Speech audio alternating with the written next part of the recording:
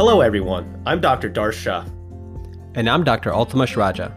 And welcome to Medicine Redefined, a podcast where we will explore the often overlooked but necessary components of health, what we consider to be the fundamentals. We will investigate topics and practices that can give you and your patients the best chance to optimize a healthy lifestyle. It's time to move the needle forward and put the health back in healthcare.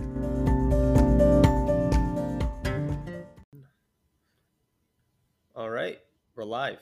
Altamash, Progress Note 800th episode. We made it. How do you feel? Century mark. Feel old, I think.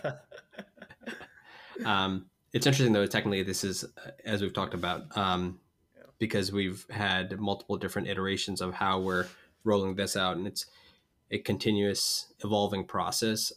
It's technically more than 100th episode, but nevertheless, that's what we're officially calling it. But it's good, man. I mean, it's a milestone. It's exciting. Both 2.5 years probably officially in terms of timeline. So right. That's fun too. Yeah, for sure. Yeah, like you said, 2 years. It's incredible to think, and I'm proud of us for making it this far because, as you know, a lot of podcasts fizzle out after maybe 5 episodes, 4 months, 3 months, but we kind of stuck through the journey as we're both busy as hell. You graduating through residency, me going through intern year, and now PGY3. So impressed with us. I'll say that. Yeah, a little pat on our own backs, I suppose. Yeah, I think the number is 90%, right? Don't make it past number 10. Okay. So when you think about some of the other ones that we routinely reference or listen to, I think Chris Hutchins talks about this recently on his podcast. Is like his goal initially was just to make it past number 10 and see where it goes. Mm-hmm. And then over time, it just kind of created into this gigantic just operational system for him where he's able to step away from, his financial planning type situation at Wealthfront. And now it's like his podcast is and his mm-hmm. entire business. And so, unfortunately, we haven't been quite as lucky on our end in terms of turning this into a full-time business or where we can retire from our primary gigs. But but I think we've made certainly an impact. And I think one of the things some of the things that we want to talk about is as we recap some of the lessons that we've learned from our guests or throughout the process over the journey in 2.5 years. Because I think I was thinking about this. We recently posted about this, mm-hmm. maybe on Twitter. I don't know where we just kind of just stay in the game, right? Yeah. I did recently tweet that. Yeah, just keeping in the arena and play the game. The arena, that's right. Whether there's going to be ups and downs, right? But it's just about chipping away and keeping it going as long as it's a passion, as long as you're having fun with it. No, I totally agree. But so 2.5 years ago, I think it's important to kind of recap the journey a little bit, right? Talk about how we started. I don't even know if a lot of listeners know how we started, especially if they just started jumping on in like episode 70 or 80. But, Altamash and I met during my interview process for physical medicine rehab. And, you were at Hopkins and I was interviewing and, we were at dinner or the residency dinner and you said, let me get your number because I'm sure paths will at some point in the future meet. And I said, sure. So we exchanged numbers and then lo and behold, I think it was about 4 months later, you texted me and said, hey, do you want to start a podcast together? Given that we had a lot of similarities in how we viewed how we wanted to treat patients, our thoughts on medicine, being more interested in the preventative side of things, the alternative holistic approach side of things. And then, it kind of just took off and took us a while to create the name Medicine Redefined. And, I think one of the things I'll talk about later on too, is just how that idea has morphed a little bit or evolved, I should say, into the way we even conduct our podcast now. But yeah, we started with that first episode with Simone Mabin. I still remember being in that room back there, enjoying a glass of whiskey to celebrate that. And here we are 100 episodes or, 100 plus episodes later, but yeah. Yeah, that was an amazing episode because I think that might've been one of a few episodes where, we weren't able to actually see our guests. So just bringing people behind the scene is her camera wasn't working. And due to some scheduling issues, we decided to conduct the interview anyway. And so that was a challenge in itself. And I think, again, for the first one, I think we did a pretty good job because not having that feedback where you can visually see and pick up on cues and conduct an interview. Another thing I think, people just don't realize how challenging it is. Maybe this is a good place or later to talk about how challenging it is to do an interview with multiple hosts. You know, a lot Yeah. of the podcasts that I listen to, I don't know if I listen to any podcasts where there are multiple hosts. Do you? VPCD, but it's more of a back and forth. Yeah. Do they interview other people? I guess maybe once I, or twice. I don't. Maybe I know Sahil Bloom, Greg Eisenberg did that. They were a two host, but now it's just Greg Eisenberg taking over that podcast, and then Yeah. maybe Millionaire Mentor with Sam Parr and oh my God, what's the Indian guy's name? I can't think of it right now, but yeah, there's not many out there at least. There's so yeah, I think it is definitely challenging to have two hosts interviewing, and the reason why is, I mean, to be on the same page and same flow. I mean, we've done our fair share of individual interviews where it's just you hosting or me, and we quickly realize it's way easier to get into a flow of questions because your stream of consciousness is already thinking, 5, 6 steps ahead about those follow up questions. But if you have a follow up question while I'm speaking and then you go, I kind of have to pivot in my mind now to get on track with that. So it doesn't seem like we're going from A to M and then M back to B, so it can be more of a coherent thought process from both of us. Yeah. Yeah. I think, and that's where a little bit of planning ahead of time comes in handy, right? I mean, and again, to bring the listeners backstage is usually we have a thought process in terms of how, like, a general template of the things that we want to talk about. Certainly researching the guest well in advance Mm-hmm. and thinking about things that they might be able to teach us, but also offer for the audience is helpful. But yeah, no matter what, because in order to keep them authentic and keep it conversational, which is kind of what we try to do. We try to keep it educational, but also conversational. I mean, I think you said it really, really well. We have gotten better and better as time has went on, though, because there's often times where we can communicate during the chat, and it's like, oh, read my mind, Right. or stole Yeah. my question. And so, that's certainly gotten better too. And the other thing is sometimes we're able to bring it back to. We can pivot back and forth if there's something that we desperately want to know about. Mm-hmm. And certain times it's easier to do than others, and it not always goes perfectly. And so yeah, it's been a lot of fun. I suppose we should maybe think about some other barriers that we've had, not necessarily from an interpersonal relationship type situation, but other things Right. that even as recently as today's technology issues. Oh We've had a man. lot of those, and I know that people have talked about this as well. So you want to comment on Yeah. that? Technology can be your worst enemy. It can be your best friend when it comes to podcasting, right? Because I mean, nowadays there's so much variability with audio quality, with hard equipment that we look at, right? Where it comes down to even your dongle that you're going to connect, so you can connect other microphones and webcams to it. But throughout the last 100 so episodes, we've had our fair share of disconnects with podcast guests, and unfortunately can't even bring on a podcast guest because of it or something. Um, but we've bounced around even with different platforms. We've had issues where audio just wouldn't record halfway through and you wouldn't realize it. And so definitely a lot of trials and tribulations when it comes to technology. And I think probably around episode 60 is when we kind of figured out, like, okay, these are the quick maintenance check that we have to do prior to every episode. Make sure the guest is on the same page, let the guests know that, hey, these are things that could happen. And for the most part, most of our guests have been understanding. If they've been on other podcasts, they understand the troubles that can occur when it comes to technology. But yeah, here we are testing another software, so seeing if it works. To date, we've lost one guest, and they have decided not to come back because of that. In fact, they've completely decided to ghost us after Right. that one time. We won't name that person, but yeah, we've also had some amazing guests who just kind of come back on after we've completely lost that audio. Yeah. Shout out to Giselle Arney, Mm-hmm. who's done a take two with us. Just we just had so many gems, and you can never recreate it, but I think that the ultimately what the conversation came out to be with that specific person was even more powerful the second time around. So, Dr. Arney, if you're listening, thank you again, and hopefully we can get you back on here.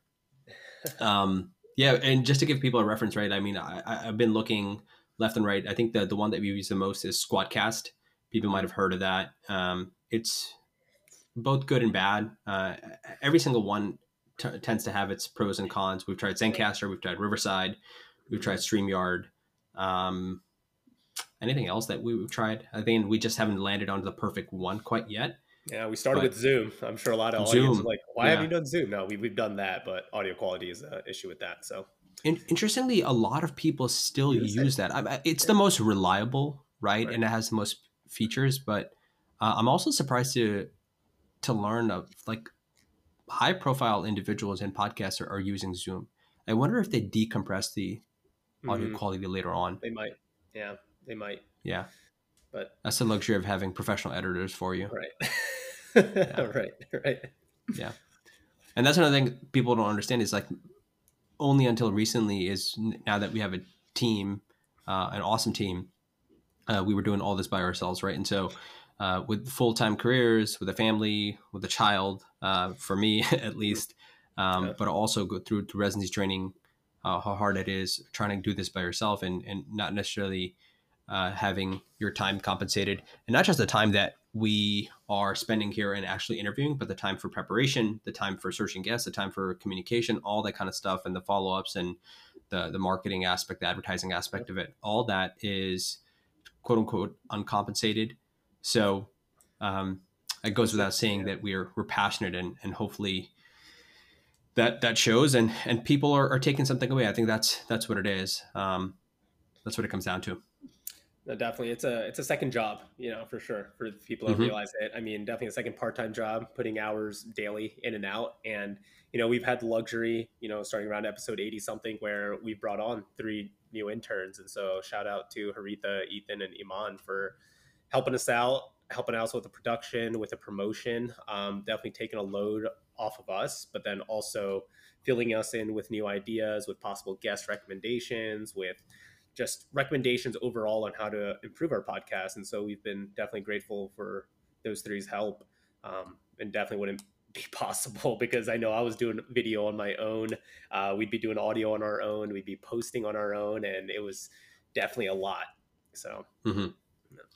So you alluded to the fact earlier that our purpose, our mission, our direction of the podcast has evolved. Why don't you elaborate on that a little bit?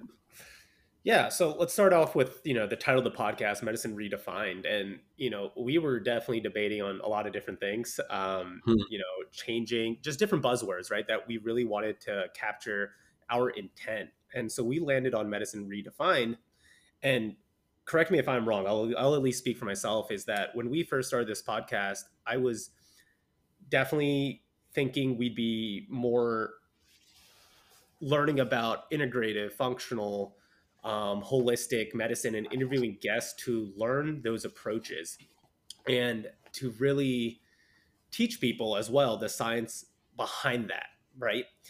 And I think we obviously are not strictly a functional medicine or integrative medicine podcast. Yes, we've had guests and we explore those themes quite often, but our guests are not just limited to that theme. And so as we kept going, for the first 10 episodes, 20 episodes, 30 episodes, started to learn more and more about the inefficiencies that every single provider goes through within healthcare and how healthcare affects from top to bottom, from the government all the way down to the patient consumer level.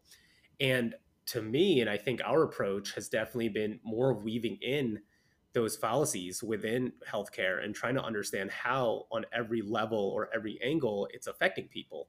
And what we can do from that standpoint, then, when it comes to the science and comes to the medicine, and how we can at least educate and better, whether it's trying to go around these issues or whether it's trying to solve these issues directly, what we can actually do so that we can provide better care. And so, whether you're a provider, you're going to see those inefficiencies. Whether you're a patient, you're going to see those inefficiencies.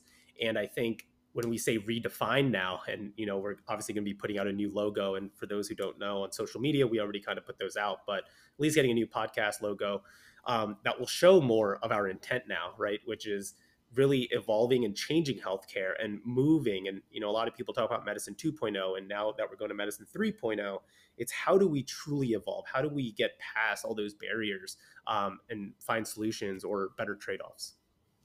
Yeah, that's well said. I'll add that from my perspective, yeah, initially it was a lot of frustrations about things that we weren't learning in quote unquote the traditional model of healthcare in medicine.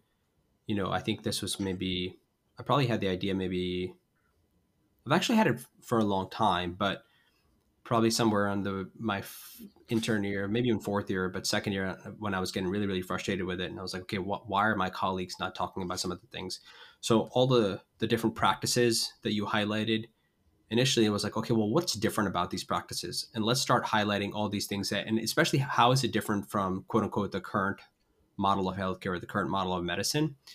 And what you realize after talking to different providers in quote unquote these different fields, you learn that there are significantly more commonalities that there are differences, Mhm. right? And it's so much better to focus in on the commonalities than the differences. I think when we and this probably applies to a lot in life, not just medicine, is when we focus on what we all have in the same rather than what's different about it. I think that it's just a better conversation, and it's not a conversation that gets a lot of attention, unfortunately, right? It's argument and discourse gets a lot more attention than concordance in general.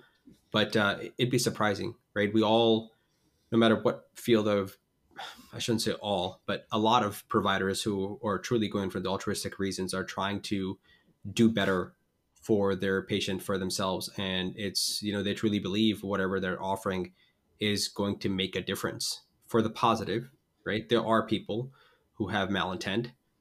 Yeah. Aside from those, though, you know, and it's so interesting when with the conversations is perspective, as we talked about when we're talking about evidence-based medicine versus evidence-informed medicine, is how you can find any study to support your point of view and what it is that you believe, and even looking at the same studies, how three different people can have three drastically different takeaways from the same study. And so, you know, how can we come together and be like, okay, let's discuss, and how can ultimately put the patient at the forefront, and how can we use the information that we have to make this about the patient, make this about being helpful than being right.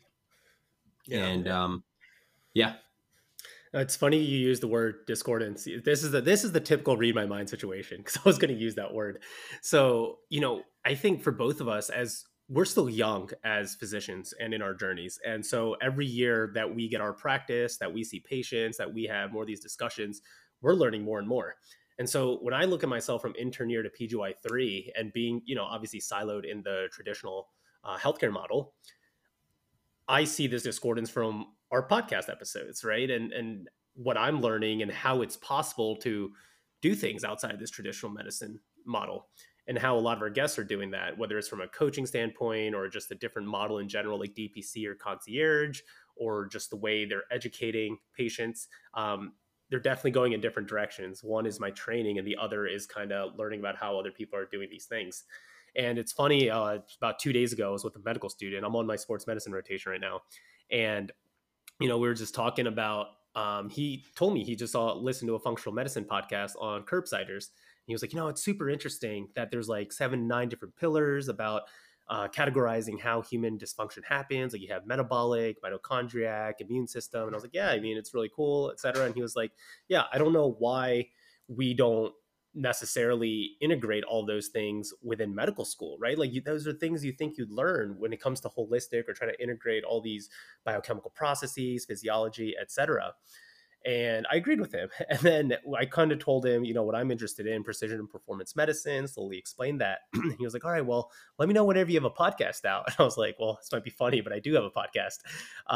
And so when I think about our audience, right, and this is something that we've always talked about, is like, who the heck is our audience from the beginning to now?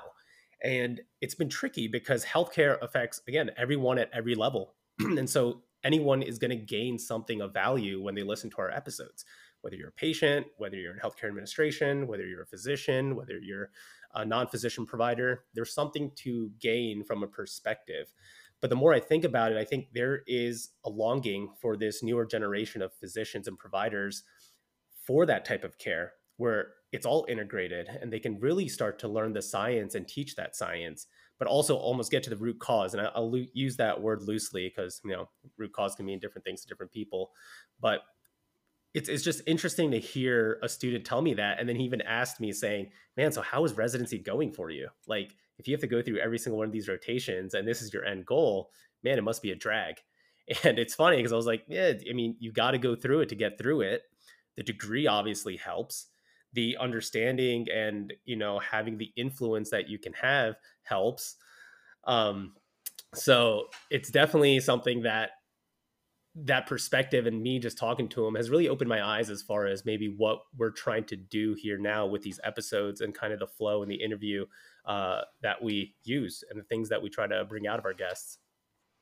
Yeah, I mean, that's right on.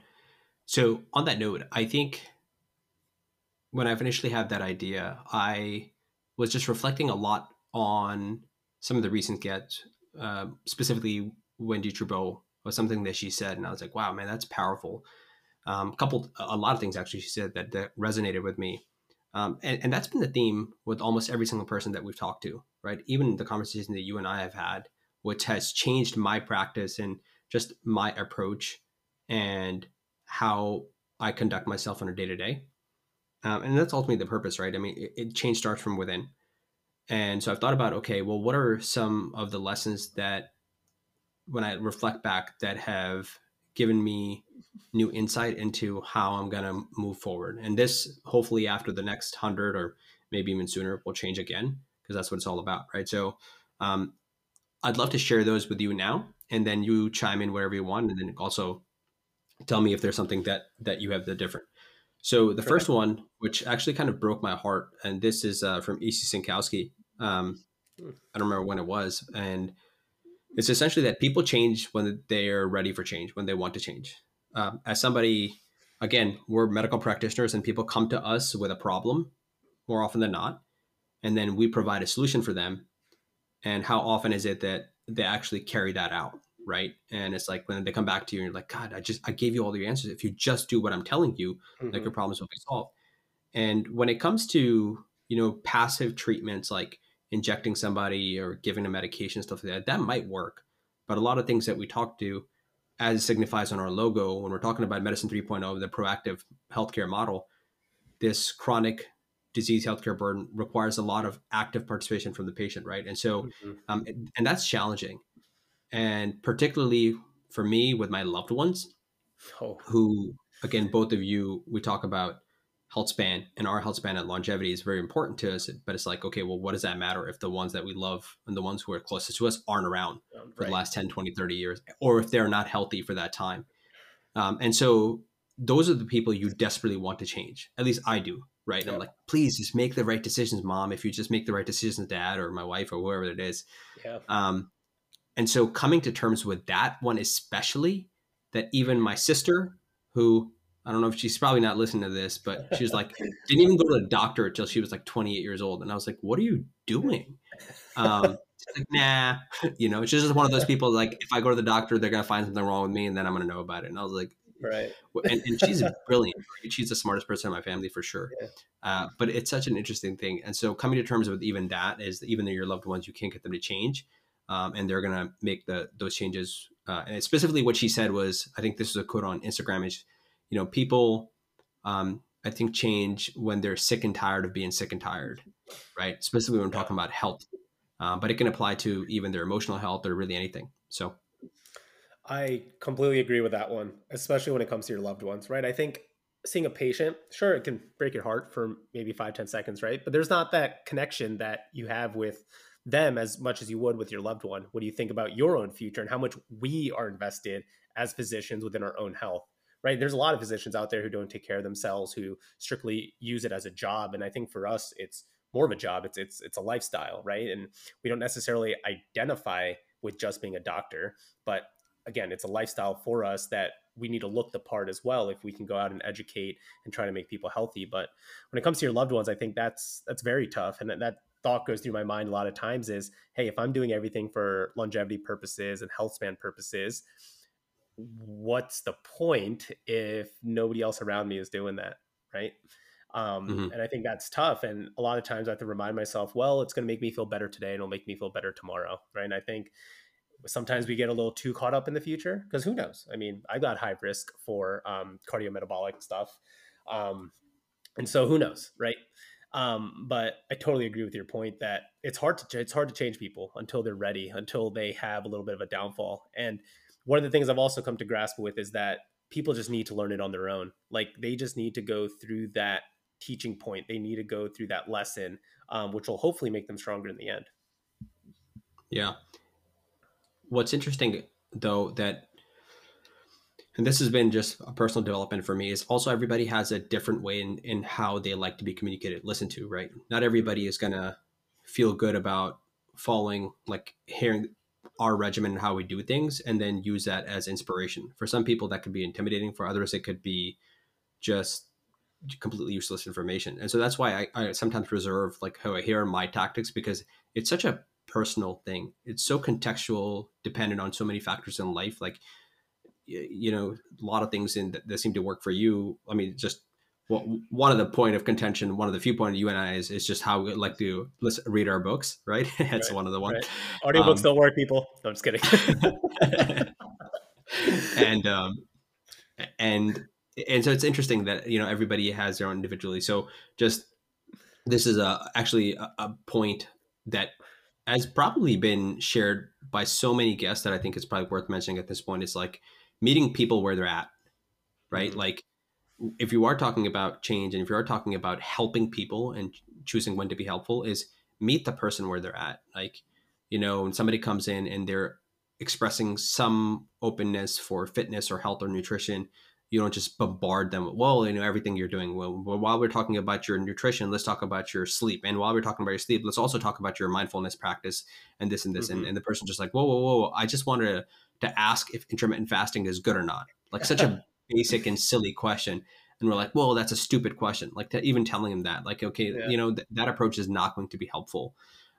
So we try to use those opportunities and just meet the patient, and also start by a place of inquisition rather than just like, okay, let me tell you all that I know, the facts that I know, right? Again, this book that I told you, for the Ryan Holiday books, the one that Mhm. resonated with me the most, and I don't know if it's a good thing or not, is Ego is the Enemy. Yeah. Um, why that was my favorite one. And yeah, I think that's a book that everybody needs to read, and especially if you're a physician or on one of these practices that are kind of in a quote unquote position of power, so to speak. Yeah. No, great book. I was actually looking at all three today and saying that I might need to reread them. So Hmm. got them somewhere there on that top shelf. Yeah. Um, yeah, I like that. What's your, what else have you learned? What's your second point? So um, on the thread of change, I think that what's becoming more and more clear to me is people have to be active participants in their care, Hmm. right? Um, I think that we most recently talked with Dr. Austin Perlmutter about this, where we just said, hey, like, you know, no matter what it is that we give information to people, like, they have to go through the journey. You just said, like, they have to arrive at that conclusion, and then they have to constantly be engaged. And Hmm. as Peter Tia talks about, you know, in his book, a new book, Outlive, he just said that you are the captain of your own ship, Hmm. right? Like you're making the decisions and we are there just as guide. And so part of the conversation that I have with my patients is when they come in, and is I tell them, like, listen, like, you're the quarterback, you're the point guard, you're the captain of your ship, and I'm just here as kind of just like nudging you in the right direction and giving you the information, and I'm the one who's along for the ride, not the other way around. Hmm. And if it does tend to be other way around, it might be successful for a very short period, but, you know, for that medicine 3.0 model that you're talking, when we're talking about the long game and we are talking about this preventative model, it doesn't seem to work. The 2.0 model, when somebody's really, really sick and they need care from us, yeah, you know, somebody is sick as hell and they need some medication, we can provide them in the hospital. Somebody has a broken bone and they need to get, you know, repaired or sutured and stuff like that, we can do that. But Hmm. the things that we're talking about often on this podcast, 30, 40 years from now, things that are going to kill you, the chronic disease burden, people need to be active participants today, and that's hard. Yeah, I was just listening to the Healthpreneur podcast with Yuri Elkram, and one of the things he talked about today was why a virtual practice can oftentimes be better than a brick and mortar practice. And the reason why is you're forcing people to be an active participant in their care. Right? You go see a chiropractor, you go see a physiotherapist. Yeah, sure, it's hands on. They might feel better, like you said, for that moment, for the next 2, 3 days. But then what happens? They come back. right? Because they know they can come back and get seen and get hands-on treatment. But when you start making it virtual, right, and we talk about medicine 3.0 and how things are potentially moving in that direction, you are now putting the burden, or a good burden, on the patient to take care of themselves, to do their whatever it might be, foam rolling, or to do the stretches, to go to the gym, to get that proper sleep, because they know they don't have the luxury to at least come in and see you. But now they can at least come back and report to you what happened and then get some more tips. So Hmm. essentially you're making them, like you said, the captain of their ship. Yeah. That leads me to, I think this is a good segue for the next one. I think a lot of things that we talk about, things that tend to be alternative, quote unquote, on the cusp, things that to be more progressive as we like to think about it, people will say, well, that's expensive, right? And what's the evidence for this? And the Mm, fact of the matter is, healthcare is expensive, right? No matter yeah. which way you look at it. And I'm very closely involved in, the insurance model, the business model. Like that's a source of the area of interest for me. Um, but what I've also come to learn, and I'm stealing this from Mike Boyle, where I saw it on Instagram, but I'm not sure if he's the originator of this, is everybody pays for their health, Yeah. right? You just have to choose when you want to pay. Yeah. Do you want to pay today when you're young and you're healthy? Or do you want to pay when you're older and you're sick and you're desperate and you need that? You're going to pay at some point. And so we've said time and time again that this is an investment, right? This is an investment. You're putting money into the bank account so you can cash out later. And I mean, to your point about like you take all these amazing trips all around the world, which requires serious physical health to be able Mm, to enjoy those experiences, right? So jump in here and talk a little bit about that yeah. because I think people just don't appreciate it. First of all, I think that's the greatest line like I've heard, right? And I remember you putting that on Instagram because I say it all the time now, all the time. Like whether it's trying to explain what precision medicine is and using it almost as a business motto to attendings to patients, it's everyone's going to pay for healthcare. It depends when. And this is exactly what I say to my family as well, right? So I don't even blink an eye anymore when it comes to paying for a supplement test, right? If you get a omega-3 quant test, I don't blink an eye. I just got the walking pad, should hopefully be coming in a couple hours because I need to get those steps in. So like, Hmm. sure, I can afford these things, right? I'm privileged enough where I can afford these things, but I do understand that yes, they're a little steep now in terms of price, but I'm hopefully not going to pay the price down the road. And I know Peter T has even talked about this in an episode when it comes to traveling. And, a lot of people save the rich, luxurious life for when they're older, right? Once they hit retirement to say, oh, I'm going to go to Italy or I'm going to go visit Tokyo or finally want to do the steps of XYZ in this country. But are you going to be fit enough to do that, right? And I think Bill Perkins also talked about this on his podcast. So for me, this a lot of this plays to the emotional health and it plays to what I call living a full life. Um, which is, you never know how much longer you're going to live. It can be tomorrow, it can be a month, a year. I don't, need to say it. Everyone's kind of heard that. But I want to make sure that I can at least create the experiences now so that later down the road, I can look back and say, great, I've done these things. How do I keep doing those things? Right? Like, how do I keep my physicalness? How do I keep my emotional health, my spirituality up to optimal levels so that I can go and explore the world? I think when I'm on my deathbed, the one thing I'm going to look back on is how much did I live this life? Right? Not necessarily how much did my patients Mm. do it or did anyone else do it, but what did I do? And a lot of that's introspection in terms of, great, I got to see the world, explore it like the treasure it is and go seek out some certain things.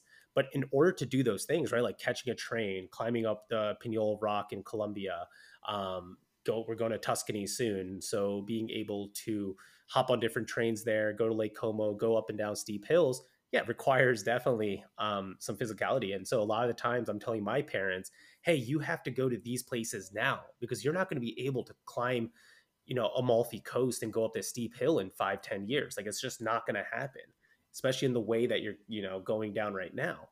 And so that has inspired them to go to the gym now. That's inspired them to get into weightlifting because now they're thinking, okay, now that COVID's over, we need to go travel. I want to be physical enough to do these things.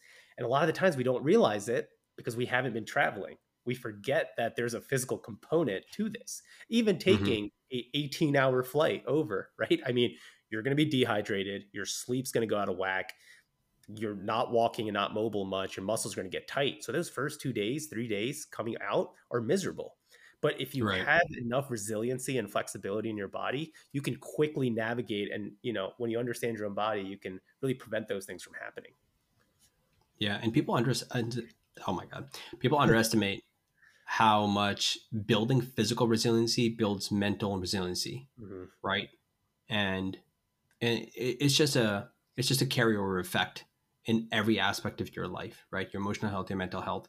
There's a reason why everybody talks about it. If exercise could be, put into a pill, it would be the most expensive pill in the world Hmm. because it affects literally every system of your body, and more often than not in a positive format. Maybe not acutely, Right. but over time, especially if you develop that. So um, let's shift to the next one, which is more recently from Wendy Trudeau, as I was talking about, and this is when our conversation was during, our foundational experiences in terms of this pyramid and what are the things that we should be addressing in terms of nutrition, sleep, all that stuff before we talk about supplementation, all Hmm. these advanced testing. And I think she said something to the tune of like anything is better than everything, right? Or said another way for my brain is something is better than nothing. And I thought about that a lot because when people come to me and or if they ask me a question or friends, family, whoever it might be, and say, "Oh, look, what about this supplement? What about this specific protocol for exercise?" Intermittent fasting is a hot one still, right? I hear a lot of the Yeah. students who rotate with me talking about this, and then in the background. Um, and my initial thought was, well, what about X, Y, and Z? Like, I would want to ask them, what about the other foundational things? Like, what's the state of that? And then Hmm. my thought would be, well, if you don't have that dialed in, I'm not necessarily sure this is a good idea to do. But what Wendy said really got me thinking about that. It's like if that's the only place that person, so this goes back to and ties in with meeting the patient where they're at, right, or the person where they're Hmm. at. If that's the only thing they're interested in, that's the only change they're interested in. And after the conversation they've had with me, now they don't even do that much. Then I think ultimately I did net harm, right? Because I didn't necessarily help. Like if that would have made a 2% difference, that's better than 0% they would have had otherwise. Even if the suggestion that I was making would have made 10 or 20%, you Right. know, 2% is better than zero, right? Less than 20, but better than zero, right? That's just simple math there. Hmm. The challenge is that I do want people to appreciate with that though, is that sometimes you're still stepping over dollars, in some case hundreds of dollars, to pick up pennies. But again, pennies are better than nothing, right? So Hmm. um, just to be very clear with an example is, if somebody's talking about some type of supplementation, and let's use a supplement maybe that's not doesn't have as robust data as some of the other ones, like let's just use ashwagandha, right? Pretty Hmm. good data, but it's probably not going to be in my top three supplements when I'm Right. looking for longevity. Is that fair? Do you agree with that? Fair. Very fair. Yeah. Yeah. But if somebody is not sleeping well, like and that's within their control. We're not talking about like new parents or sick person or something like that. Somebody's not sleeping well for the choices they're making themselves and not exercising like 4 to 5 times a week, and they're using ashwagandha for some specific reason. Then I would say, okay, well that's the example where you're stepping over dollars and tens and twenties, Hmm. $100 bills to pick up pennies because you're trying to correct something with ashwagandha, or even for like um, I don't know, like apple cider vinegar or something like that for insulin resistance. Yeah. I see this as a very gray area at times. So I think I love your talk about percentages and looking to make at least a positive difference, right? One of the things that I've started to realize is there's a lot of people out there who think cardio is super beneficial. And it is, right? I mean, we all need to work on our cardiorespiratory fitness, but people overestimate how much cardio is actually burning their or how many calories are actually being burned during cardio, right? So a lot of people will, let's say, go for an hour run. And then they think because of that, they burn so many calories that they can start to eat more food than they actually would have, right? And of course, their appetite's probably gone up. And so I think the foundational pieces are important because understanding nutrition, understanding exercise, understanding stress and sleep, at least at the basic levels, so that one doesn't actually cause the other harm, is a very important concept because people then get confused. They say, Doc, I'm running 3 miles every day. And quickly we can be like, okay, great, let's focus on that. But then you miss out on hearing about the component about nutrition, which is, oh, yeah, but then I eat like this, right? And then you start to get in this limbo of, wait, why are you actually not losing weight or why are you not being as fit as you could? Um, but I think looking at it as far as percentage points go is a very good idea because by doing that, I think you can start to get more of a little comprehensive review, and you start to ask the right questions to say, are we at least moving in a positive direction? Even if it's something that's at the top of the pyramid that you're taking, you can take that, but is it causing harm to any of the other pillars? Yeah. And again, this kind of goes back to the ego point too, right? I think this reminds me, this is a lesson that I want to make sure that I convey. And this is not something that was said on our podcast, but I heard about the John Barty podcast a long time ago. Short lived, but a lot of valuable lessons from there. Is when it comes to being right versus being helpful, always choose to be helpful. And that's something that I have to remind myself, right? So in that context of the examples we just talked about, somebody's coming in and we know what the most powerful levers are going to be, right, for overall health. But and that's right. That's there's no dispute about that. The evidence is clear, but it might not be helpful for that person. Again, we're seeing themes here. It's again tying into a meeting where the patient's at, if that's all they're ready for. So that's another one that I think is very, very important. And I'll kind of jump into the next one, unless you have something to say about that. Nope, go for it. I agree. This concept of active listening. So going all the way back to Jyoti Patel. I want to get her back on. Hopefully she'll come back on. But Jyoti Patel, attentiveness, curiosity. She hasn't been the one. I think Dan Post made this point several times. Ni-Cheng Liang, like a bunch of different people, right? So attentiveness, curiosity, these go an incredibly long way to build therapeutic alliance, right? Which is absolutely necessary, right? So it's basically motivational interviewing 101. And we really have to be genuinely curious in where that person's coming from, what matters to them, what their experience is like, what their view of the world is, what their view of themselves is. And it starts with deep listening, like just simply just turning everything else off and just listening, and not necessarily listening to respond, right? But actually listening to understand and to appreciate and digesting that information. Yeah, our mission is adding the health back to healthcare, but this is what puts the care back in healthcare, right? I've been thinking about that too. I think I mentioned to you as, during my conversation with, my therapist, like it was about, hey, when I was describing it, it was like, oh, it sounds like it's a lot about adding the care. And I was like, oh, wow, it is. Because I think that we don't ask that question, but it matters just as much. Yeah, no, it's a very valid, fair point. Healthcare. Yeah, and I think a lot of young providers or providers in the traditional model might be thinking, Darshan Altamash, that's very tough to do when you only have 15, 30 minutes, 45 minutes with a patient. And sometimes you have to interrupt them and you have to try to teach and listen at the same time. And, the next patient's on your mind because you already saw that they're already in the room. And so how do you kind of go about this? And at least I'll give my strategy. And I think I'll brag a little bit here and say that I think I've been known for having great reviews from patients, as far as being comprehensive, but also listening and showing that I care. And I think one of the things that I do is after every so often, and I type while I'm in the room. So, I'm typing as I'm doing this, but every so often I'm going to restate and also teach. So whenever they tell me something, I'm going to restate whatever it is. And then I'm going to take those 15 or 30 minutes as if it's a 30-minute educational lesson in the classroom. And my goal is to take whatever their symptom is and teach it as if they're in med school, and go from here all the way to the diagnosis and take them through the pathology, take them through the exam, and just try to teach exactly what we all learn when we're in our first and second year and doing an OSCE or something. And by doing that, without the patient knowing, when the attending comes in, I'm constantly getting a glance because whatever the attending is now saying, I've already said it before. I've already reiterated. And so when we start thinking about the next steps, or hey, we might get an MRI, or we might need to get these labs, they're like, oh, that's what Dr. Shah said. That's what Dr. Shah said. So that's the approach that I've been using, whether it's drawing out some diagrams or just kind of talking and teaching while also typing. It's been efficient on my end, but it's also at least made the patient feel like they've been heard and that somebody's actually truly thinking through their problem and thinking through their issue. Yeah, it's funny. Like it reminds me a little bit of what Brian Sutter said. When people are like, "I just came here for entertainment," and I'm being taught stuff, and the patient's like, "I just came here for some answers or some medication," and here I am getting all this knowledge. I love that, man. I mean, I think I learned this from you, right? Just because I'm not as as smart. That I mean, the word doctor, like within it embedded, is teaching, or does that actually mean Yeah. teaching or teach? Doctor comes from the root docere, which means to teach. Yeah.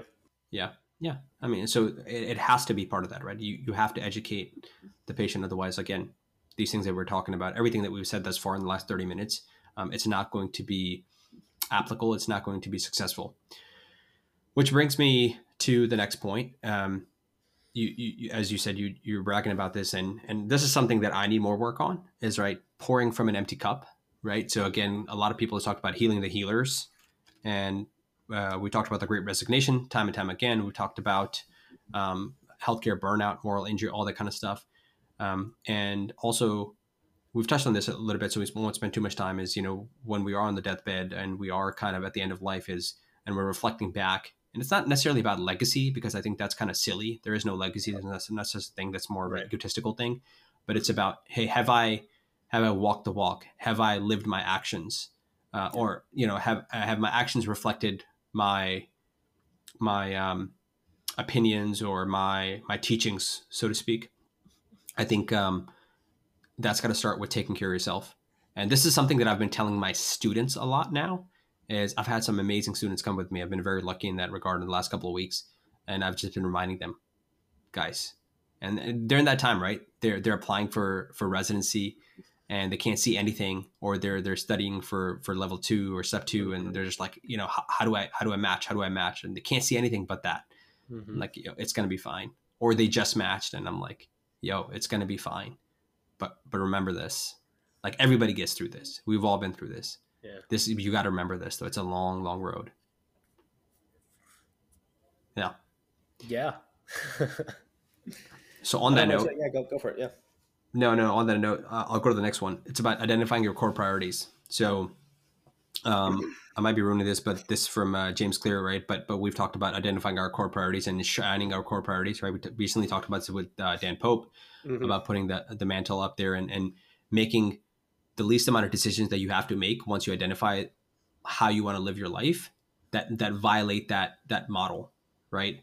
Um, this one I struggle with because I have so many interests, and like with respect to being in academics and wanting to do research and also podcasting and also teaching and also being a clinician and also doing a lot of procedures and whatnot, and also caring for my own health and my family, that um, that there's just not enough time in the day.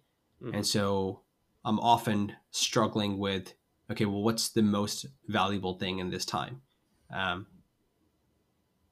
that's a tough one for me, because it's like, I have a lot of priorities, and your priorities change from different seasons of your life, as we talked about as well.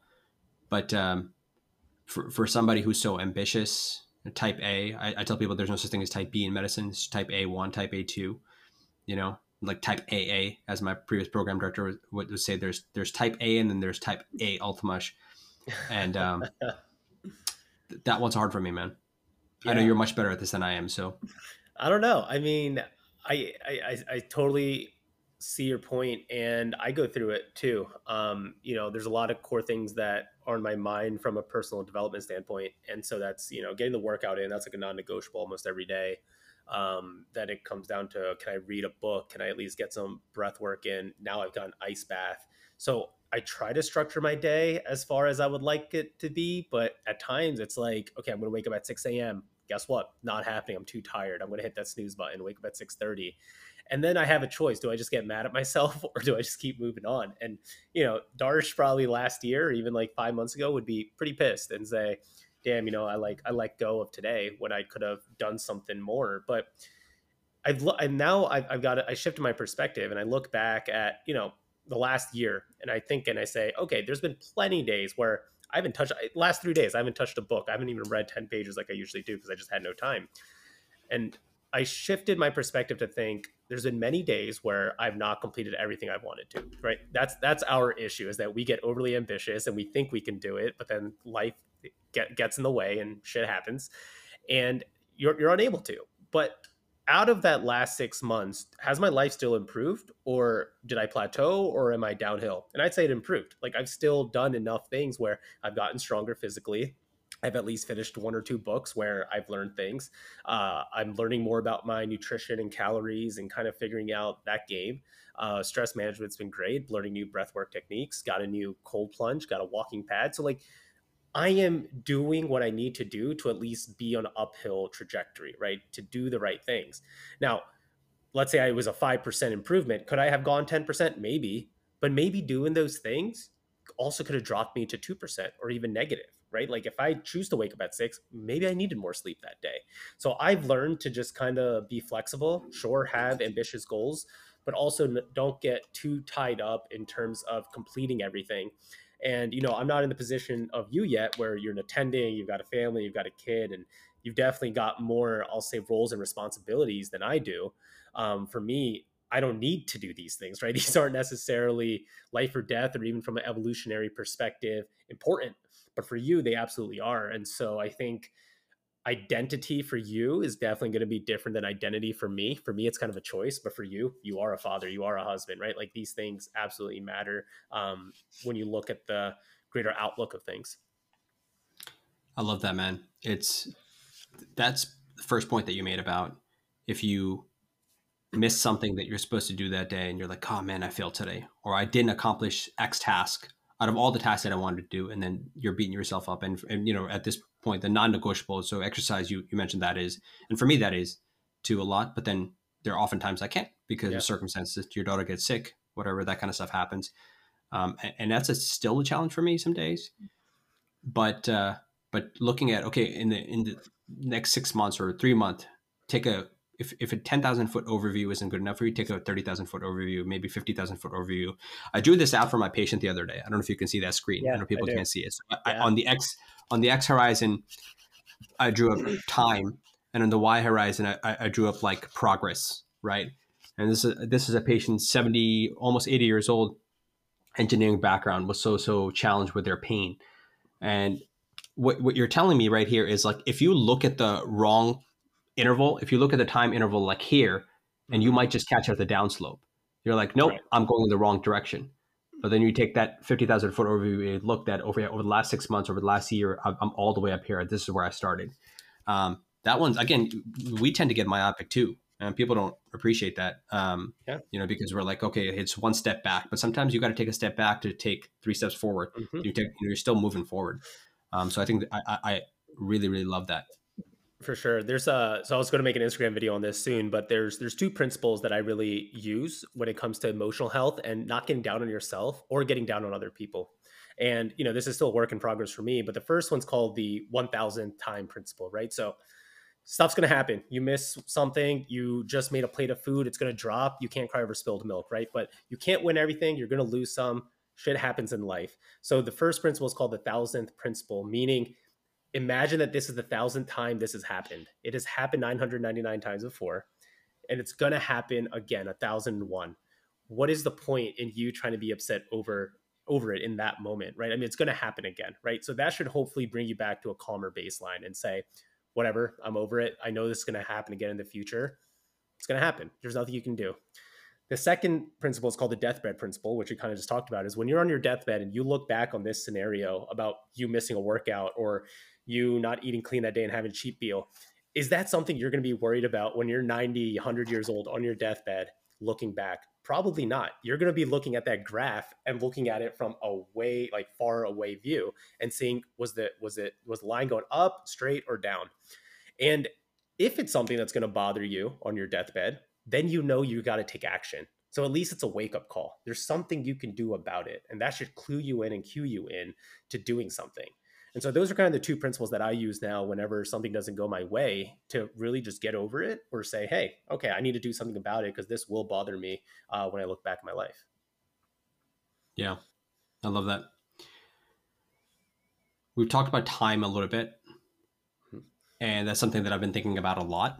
Right, we were just talking about this earlier Yeah. today with the 4,000 weeks. Have you read that Mhm. book yet? By the way, I haven't. It's on my list. I haven't read it yet, though.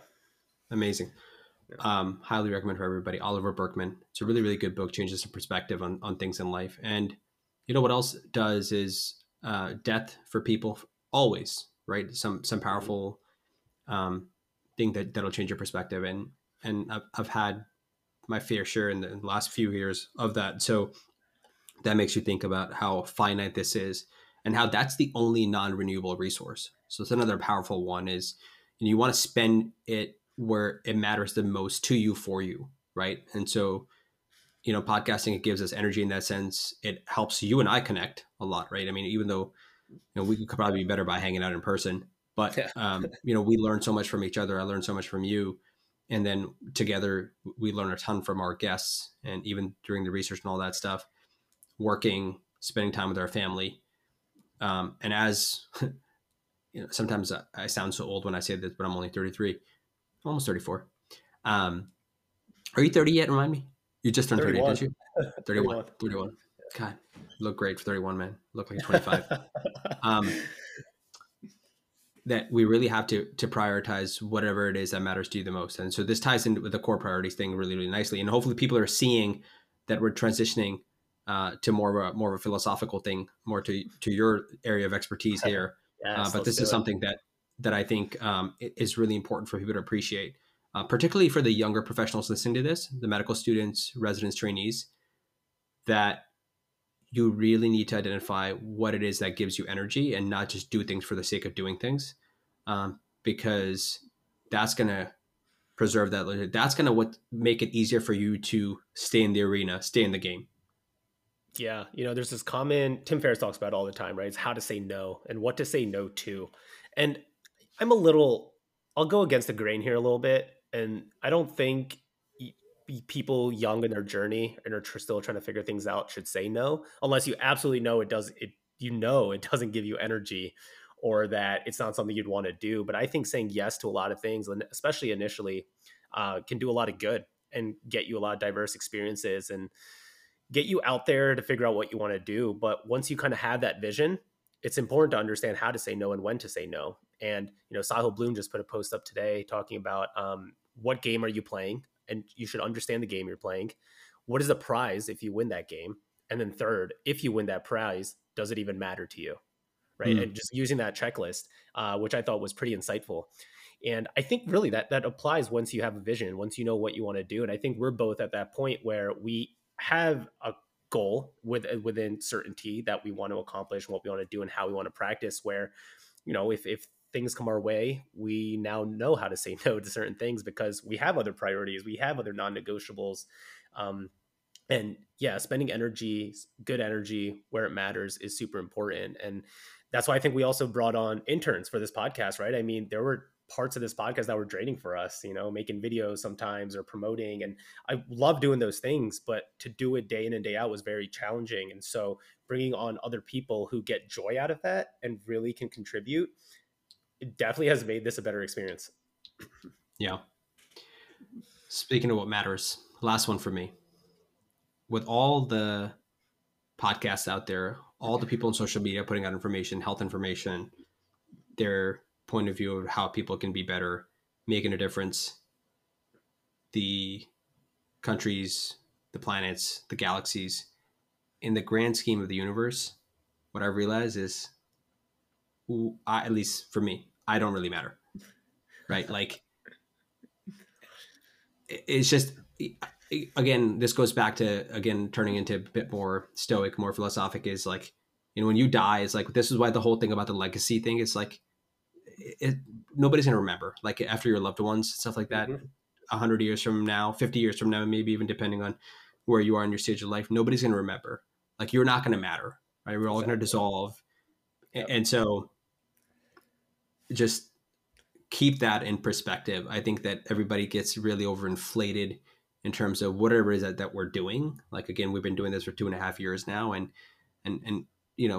we have a direction that's continuously evolving, and we think we're doing it for the best. And when it's not serving our purpose at some point, I'm sure we'll call each other out, or we'll call it quits at that point. But Mm-hmm. I also recognize that there are billions of podcasts out there. There are billions of social media accounts and handle and stuff like that, and everybody's trying to do their best. But it's like, at the same time, it's like none of it matters when it's gone. So Right. just remember that. Right.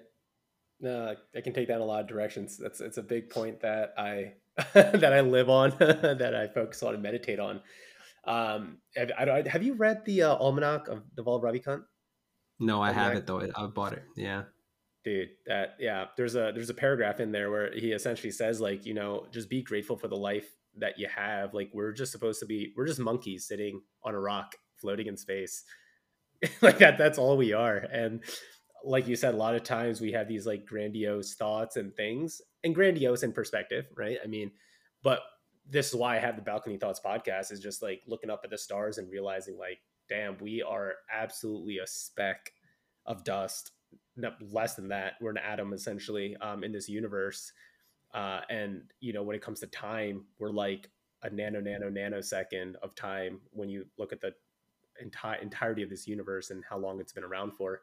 Um, so to think that we can make the biggest difference beyond when we're dead, right, aka legacy, is really just funny, and not a real thing. But this is not meant to be depressing, right? This is meant to be more just a realistic view, as far as if you ever get down on yourself, or you're trying to compare yourself to somebody else, or you're trying to chase the number of followers, that none of it matters in the end.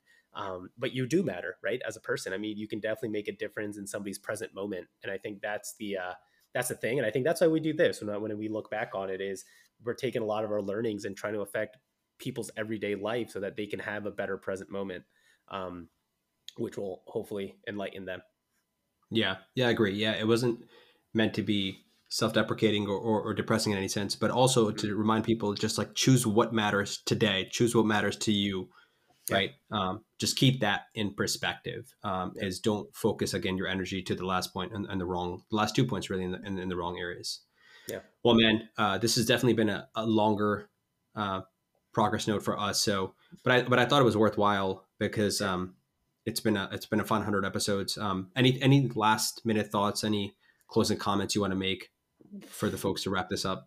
I Put mean, a bow on it. I think the biggest thing, like, podcasting has been a blessing. Doing it with you has been a blessing for sure. These first 100 episodes, excited to see, obviously what the future brings, and the networking and meeting more guests, and just seeing how our thoughts evolve. I was always known to be a black and white person, kind of growing up, but I've definitely evolved to be more the gray area, and had a different approach, detached from certain ideas, and learned to make my identity as somebody who doesn't identify with things now, and just kind of live life in flow and not force. So it's definitely been fun.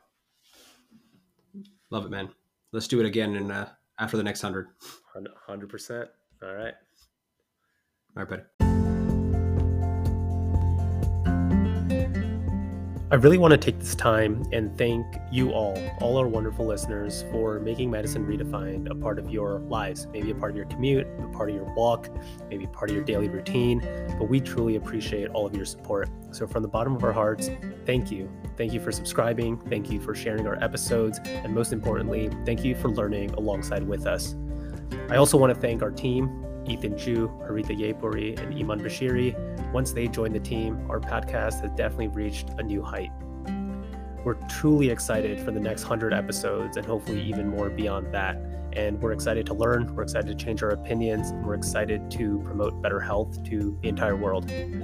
As a reminder, everything in this podcast is for educational purposes only. It does not constitute the practice of medicine, and we are not providing medical advice. No physician-patient relationship is formed, and anything discussed in this podcast does not represent the views of our employers. We recommend that you seek the guidance of your personal physician regarding any specific health-related issues. Cheers to 100. Thank you.